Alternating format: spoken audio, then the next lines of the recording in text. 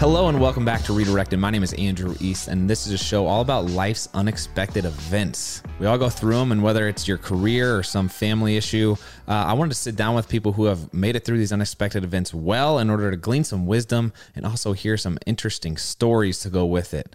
Today, we're continuing our Forbes 30 Under 30 series, talking with young people who are redirecting the future and changing the course of what the next generation is going to look like. And our guest today is Derek Emsley. He is the co-founder and CEO of Tintree, which is a Earth First lifestyle apparel company. The mission of the company is to plant 10 trees for every piece of clothing sold. And so far, the company has planted over 35 million trees that provide local jobs, food security, and environmental benefits.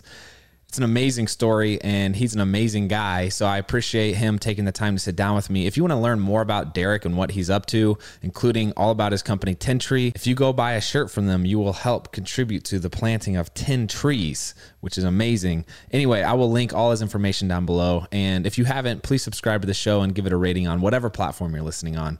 Without further ado, I bring you Derek Emsley. Derek, pleasure to meet you. Thanks for taking the time to sit down today. Yeah, man. Great to be here. Thanks for having me. Listen, so we were kind of just jib-jabbing before, but the number 50 million, what does that mean to you? It's a pretty special number for us. You know, we've been doing this now for about 8 years, and as of this week, we're gonna have planted our 50 millionth tree. So it's a pretty special number right now for us. Is that all the trees that have ever been planted in the world? Like, I'm trying to think, 50 million, man. Yeah, it's a big number, you know, and it's funny because our goal is 1 billion. That's the big goal that we set out, where we say, you know, by 2030, in 10 years, we want to plant 1 billion trees. We took that first step, 50 million. But, you know, also at the end of the day, like, it happens with one tree at a time. So not one is more important than the other, which is, you know, it's been a fun journey, though. And these trees are planted all over the world? All over. We've got projects ongoing right now in Senegal, Madagascar, Canada, US, Mexico, Nepal, Indonesia, and more. So I'm really excited to dig in a little deeper with that. But I always love, first of all, just doing a little perusing on your personal life. I see that you and your wife have 2 dogs. Is that right? Yeah, we do. Big dog people? Yeah. They're, you know, it's funny. The way I always tell people is my wife wanted a dog. We didn't, or I didn't. So we compromised and got 2. So, you know, they're great though. They're awesome. We love them. Oh man, I feel that in my soul now. 4 years into marriage, man, that compromise thing, it's a miracle, you know? Yeah. It doesn't always seem to work out maybe as I planned it to, but lots of compromise. I would love to hear, I like to hear people's foundation and upbringing and kind of what shaped them into who they are today. So if you could talk about things like what your parents did and the context which you grew up in, kind of like the potted version of how you got to where you are right now. Yeah, absolutely. I mean, I was born and raised in the prairies up here in Canada, and you know, I grew up in an entrepreneurial house. My dad had a number of different companies growing up, and you know, my mom was always kind of pushing us to sort of explore and do and kind of stretch ourselves and do whatever we wanted, and there wasn't really a prescribed path. And you know, we were fortunate because when we were in high school, it was kind of like our first opportunity to have a summer job. We kind of went up to my mom and dad, and my brother and I said, you know, we have this idea. We want to plant trees. We want to, we don't want to, you know, go work in a grocery store. We want to plant trees. We want to buy farmland outside of our hometown, and we want to plant a bunch of trees on it. And the idea was, a lot of people were talking about carbon offsets, and we felt like there was a lot of people talking about the issues. Very few people actually focused on making an impact and trying to find the solution. And for us, that's what got us excited about tree planting. So back in high school, my brother and I started a company. We planted 150,000 trees. We partnered with companies all across Canada to sell carbon offsets. And, it never really turned into what we expected. It kind of fizzled and we ended up shutting down the company a number of years back, but it opened our eyes to the impact tree planting had, both domestically here in Canada and the United States, but also globally, providing jobs and food security and things like that.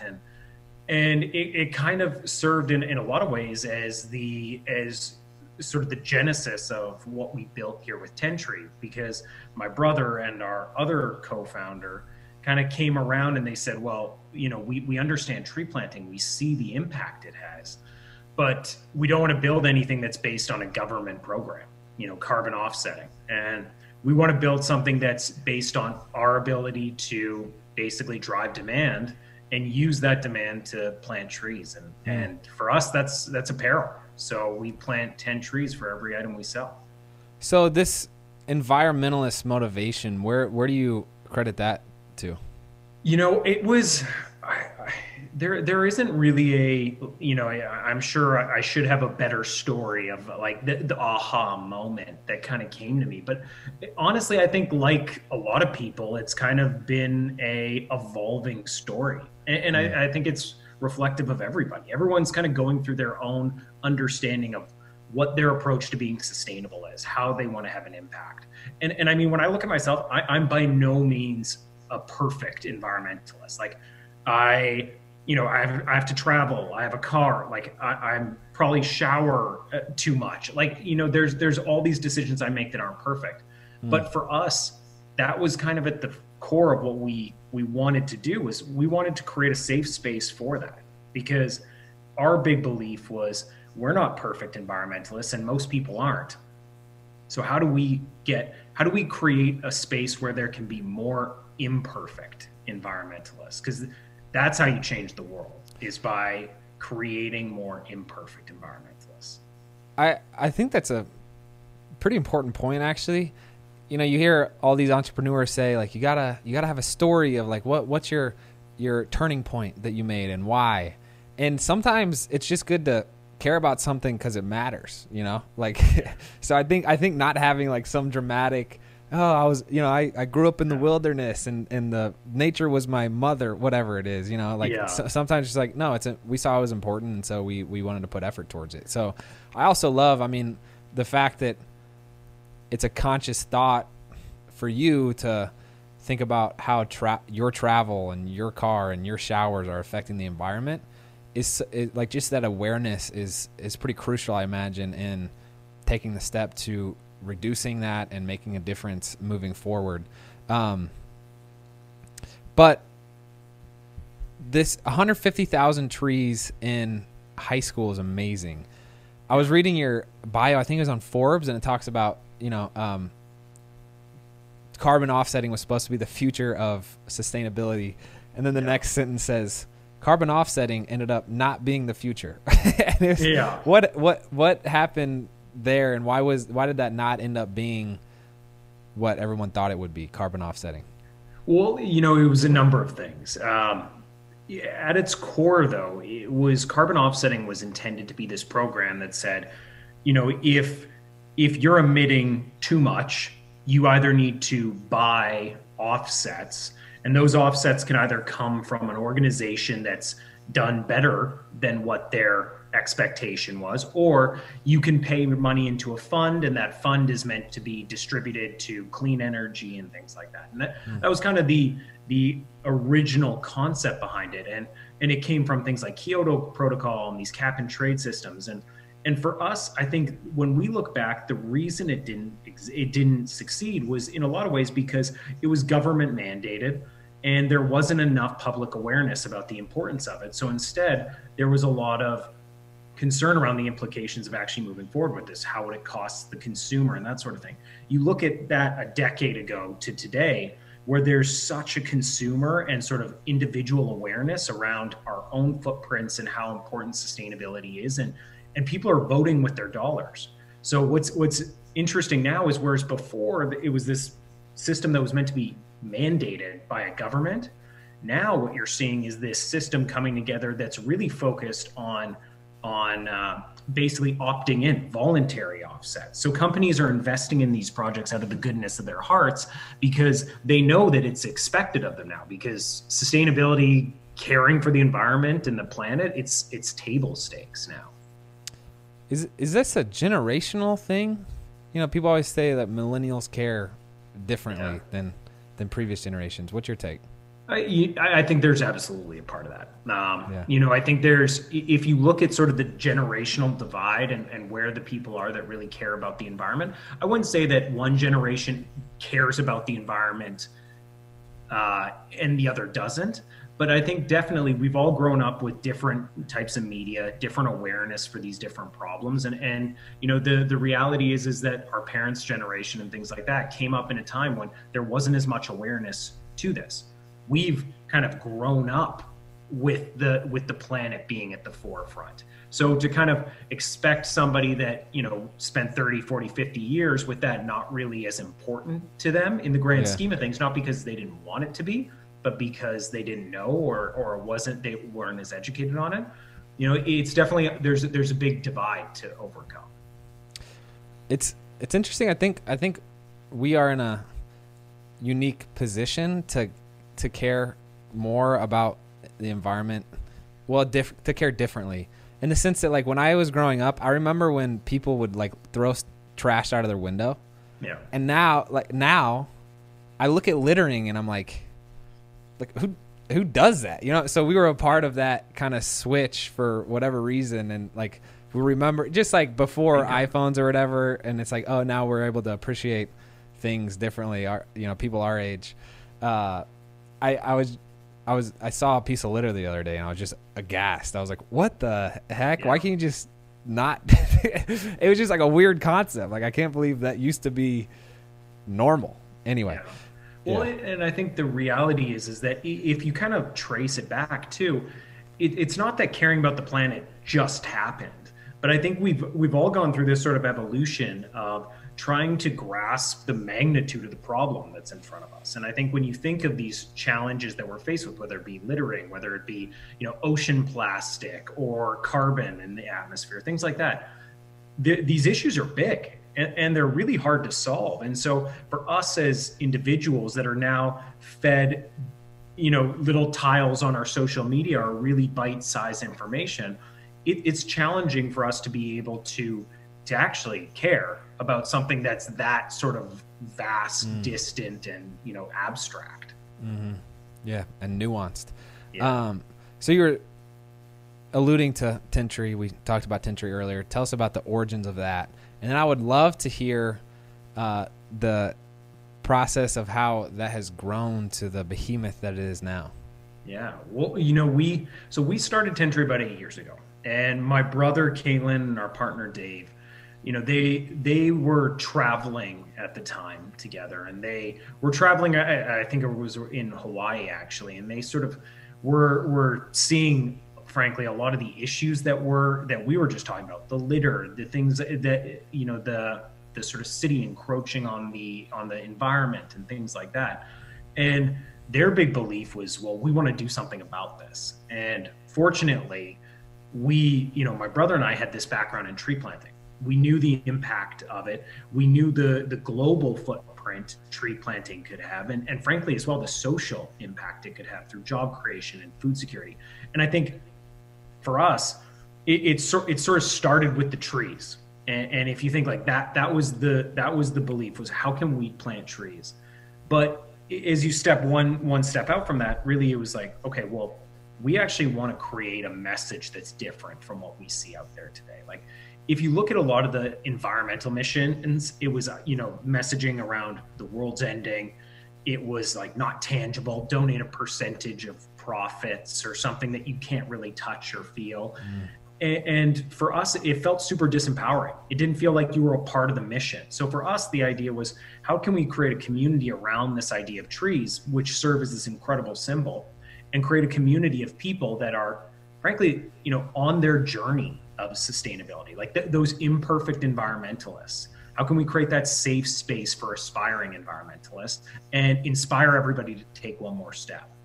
And then for us, it was, okay, well, how do we facilitate all this? And that is our product. That's apparel. And for us, we started, and admittedly, like, we just threw some logos on some t-shirts, sold them out of the backs of our cars. And, eventually we found somebody that wasn't one of our mom's friends to sell a t-shirt to, and a couple more after that. And, we were so fortunate that I think we had a ton of really early support from a really small community, which we grew up in Saskatchewan. And that, allowed us and gave us all these connections that people wanted to see us succeed, and they believed in the mission, and it kind of continued to grow and grow and grow from there. And we came up in this time when, social brands were really developing in a meaningful way, particularly on Instagram. Like today we have almost 2.5 million followers on Instagram. And that really, like, that exploded for us in the early days and got us a ton of awareness. And, it kind of started as an online business. It quickly turned into us partnering with a bunch of retail stores too. We're partnered with over 1,500 retail outlets across North America and Europe. Jeez. And then our e-com side has continued to grow as well. And for us, the belief was always to connect people with the trees. Because if we can connect them with the trees, then it's going to inspire them and empower them to not only continue to be a part of our mission, but also maybe take another step in their life. What does apparel have to do with trees? Very little, to be. And admittedly, at the beginning we were product agnostic. We cared about trees and creating this community, and products are vehicle. Products are a way of getting in front of people, getting people to talk about what we're doing. But admittedly, it could have been anything. But what we came to realize was that there's something powerful about somebody being willing to wear a logo or something on their chest, because that says something about their values. It says something about what they care about. And that had a network effect, this sort of flywheel that, somebody would see a shirt, someone would ask about it. And normally no one's going to say, yeah, I bought this shirt from H&M or The Gap, and how excited they are about it. Mm-hmm. But what we found was people were actually wanting to tell people about the shirt they bought because, it planted trees, it supported communities. And then we started getting this sort of network effect that came from it. And, I think the other thing, which we've come to realize, was apparel is a really destructive industry in so many ways, whether it be through pollution, the global footprint of it. And we could also be a sort of vehicle to push for change in that industry. So right now, our product, I would say that from a sustainable material standpoint and ethical manufacturing, I would say that we're in the top 1% globally. Wow. Kudos to you. It's almost so obvious of a beneficial business model that you've come up with, but it was so novel at the time, I feel like. But it's, if you're going to buy a commodity like a shirt, pretty much, your guys' stuff is amazing. The Sasquatch hoodie, awesome. But, you're not making it out of camel hair or whatever. Like, it's, it's a sweatshirt, but I get to plant 10 trees with it. It's like, oh my gosh, no brainer. I'm going to buy it from you guys and nowhere else,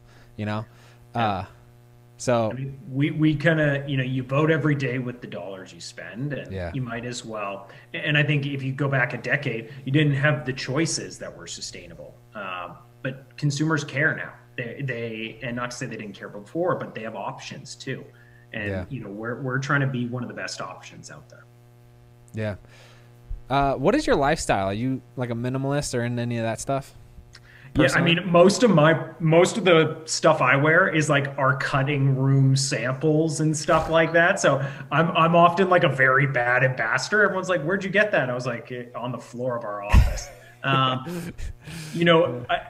definitely am though. I think, just for me, I tend to live with sort of less stuff, more sort of essentials, basics, that sort of thing, and try to kind of get by with fewer, better things.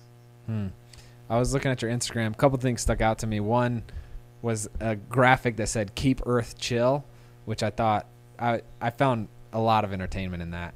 And then a video that said "Reduce always, reuse often, and then recycle I forget what the tagline was for that. But anyway, I love the mission behind it. I'm curious, on a personal note, how big is your team at Tentree? We're about 60. So how do you find balance between building this company and also being married? I have not found this balance yet.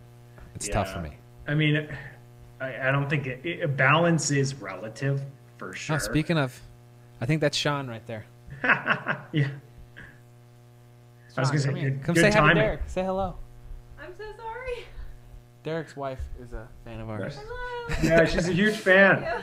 So nice to meet you too. There's a little. Wow, what a treat. Yeah. Speaking of wives. Yeah, no kidding, man. Honestly, balance it's so relative, and I think we don't have kids yet. That's probably coming here in the next year or two, and I think that's gonna change, what sort of how I plan and sort of consider my whole life. But I think the reality is it's challenging. It's super hard, and the best thing that I've done is frankly have a partner that's with me through this, and that's excited about what we're doing, about what we're building, and I think the biggest thing for me has just been about creating, because I think when I'm so locked into what we're building with the company, it's easy to forget what we're building as a couple too. And so for me, it's just been a big learning in the last few years, particularly since we've been married, which is, it's just as important to, like, I'm planning our company out 5 years. We need to be planning our life out 5 years. And if we're not both enrolled in that process and excited about where we're headed, that's when we find the issues kind of crop up. Dang, bro, you got me all pumped up. I like the way you think about things. That's awesome. What are your goals? You mentioned with Tentree, plant 1 billion trees by 2030. What about, have you put any thought into what's the next maybe? I think what gets us excited, what gets me excited is just everything surrounding the issues that we're facing as a planet. And what gets me excited is about all the exciting solutions that people are coming out with, all these like novel ideas, whether it's, creating products out of ocean plastic, whether it's planting trees, all these sorts of things. For me, my hope is that sort of professionally I can provide and sort of support people that are on that journey that we're sort of, maybe in chapter 3 or 4 of, and help them sort of scale and create those ideas. As a company, we want to plant 1 billion trees. That's something we're excited about. And as a family, I think we just want to create, I just want us to, be as motivated and excited about what we're creating as a family as I am about what we're trying to create as a company. That's all I think I can ask for.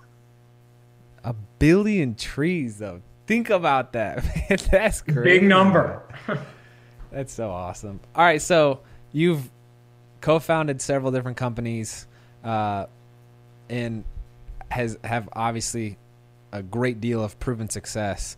I'm curious, when you think back on how you've gotten to where you are, can you tell us 3 things that maybe somebody has told you or you've learned through experience that you have found of value that you could share with us?